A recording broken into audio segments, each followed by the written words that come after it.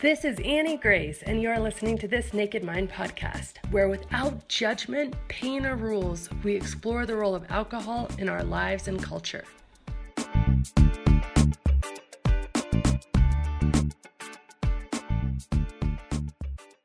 Hi, this is Annie Grace, and I am answering readers' questions. I have a question today from a reader, and the question is, does alcohol really make you more creative? The question is from A, we'll call her to keep privacy. My question is this: does alcohol really make you more creative? I am now 80 days into alcohol-free thanks to you and your 30-day alcohol experiment. I love it. The lies I've believed about alcohol turned out to be just that, lies. Alcohol didn't make me more relaxed, calmer, sleep better, or anything else I believed. Instead, it was the opposite.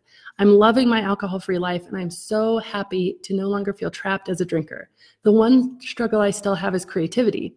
I'm a published writer and novelist, and I got into drinking because it felt like 1 or 2 glasses of wine helped me open up and be more creative. However, as we all know, that 1 or 2 ended up being 3 and more as my tolerance grew and it stopped being as effective.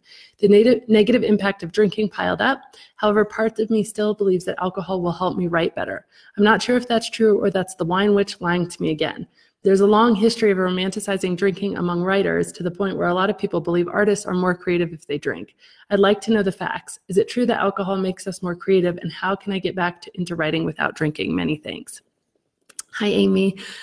So this question is such a good question. First of all, let's look at it from the perspective of I always wanted to be a writer. The irony that I had this vision of myself in some cabin somewhere with my laptop and my glass of wine, and I was going to write novels, and it was going to be beautiful and glorious and all sorts of stuff. And so the irony of the fact that I am now a published author of almost 2 books, one and the second one coming, and they are about giving up alcohol is very, very funny.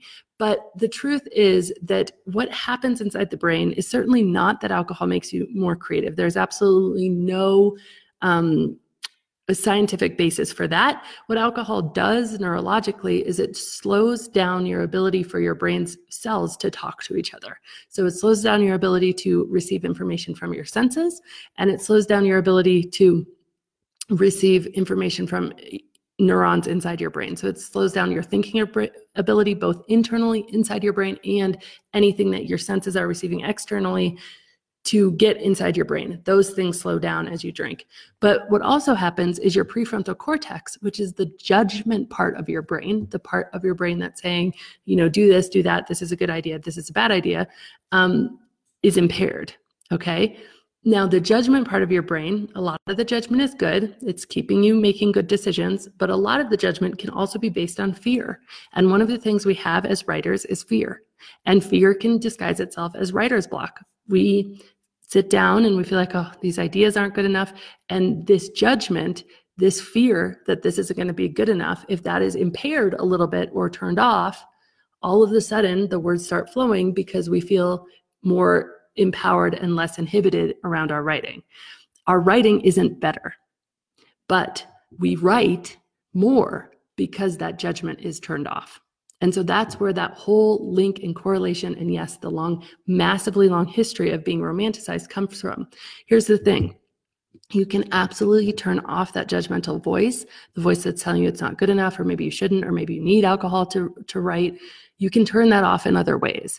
And by changing your mindset and changing your thinking and looking at that judgmental voice and saying, okay, thank you very much, but I'm going to write this. One of my favorite ways to do it from a writing perspective is to write for nobody but me. Promise myself that nobody's ever going to read what I write. I'm just going to get it out on paper. And then I go back and I read it. I'm like, you know what? I think I'm going to share that with somebody. And it's always the case. But when I go into it, if I ever think when I'm writing that I'm trying to write for someone else, boom, writer's block. But if I think, you know what? I'm not going to care at all. So I just very actively, very consciously turn off that judgment. And if sometimes I would do it like, I'm going to write this down and I'm going to tear it up and I'm going to throw it in the fire. And that's going to be okay with me. And I wouldn't end up tearing it up and throwing it in the fire. But if you are thinking that you're writing for an outcome or for someone else, it will really, really, really get difficult to write. And the thing is that all of that creativity is actually within you. There was a study done, and it's not specifically about writing, but I think it's really relevant, But it was about humor. And so it took people's reactions to jokes and the jokes that they were creating themselves, and it was done on comedians. And it went through and said, okay, are comedians funnier? And do they write better jokes? So it is actually about writing. Do they write better jokes after they have been drinking? And across the board, the drinks that the comedians wrote when they were sober were funnier than the drinks that the comedians wrote after they'd been drinking. And the delivery of them without drinking was funnier than the delivery of them after alcohol. And the audience found them funnier, the sober audience, than the non-sober audience. Because again, we can get ruckus and we can get in the moment, but really, truly funny stuff is really, truly funny sober. And sometimes it's smart enough that you actually have to have all your wits about it to get it, because smart humor is really funny. And so this is really interesting and just goes to show that actually, it's not that alcohol has any ability to make you more creative. It doesn't, there's certain plants or whatever that actually increase neurons and brain cells and activity in the brain and stuff like that.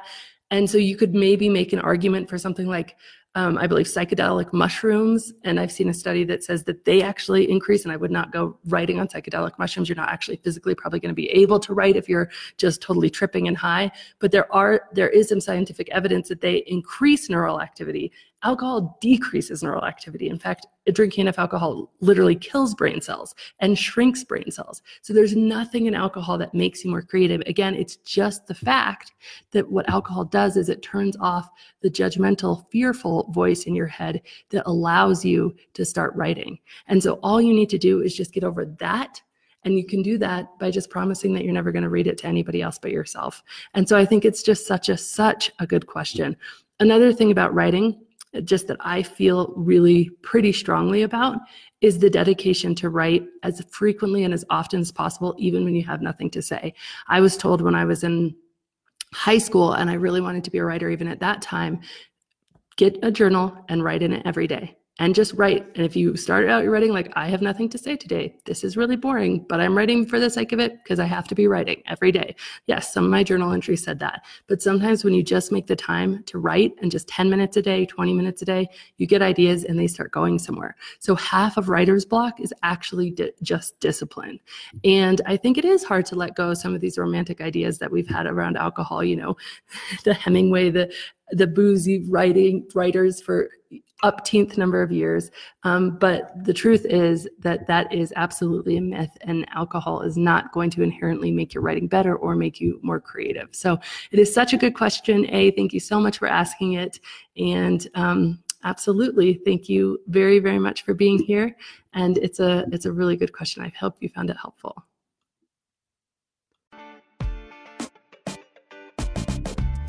Hi, I'm so excited, you guys, because we are just about to start another live alcohol experiment. And if you do not know about the alcohol experiment, you need to literally drop everything right now and go to thisnakedmind.com/LAE. That's LAE for live alcohol experiment. And here's the thing. This 30-day challenge is designed to interrupt your patterns and put you back in touch with the best version of you. It's that version that's living the most joyful life. That version that doesn't need alcohol to relax or have a good time, and that version that's having more fun and is more peaceful than ever.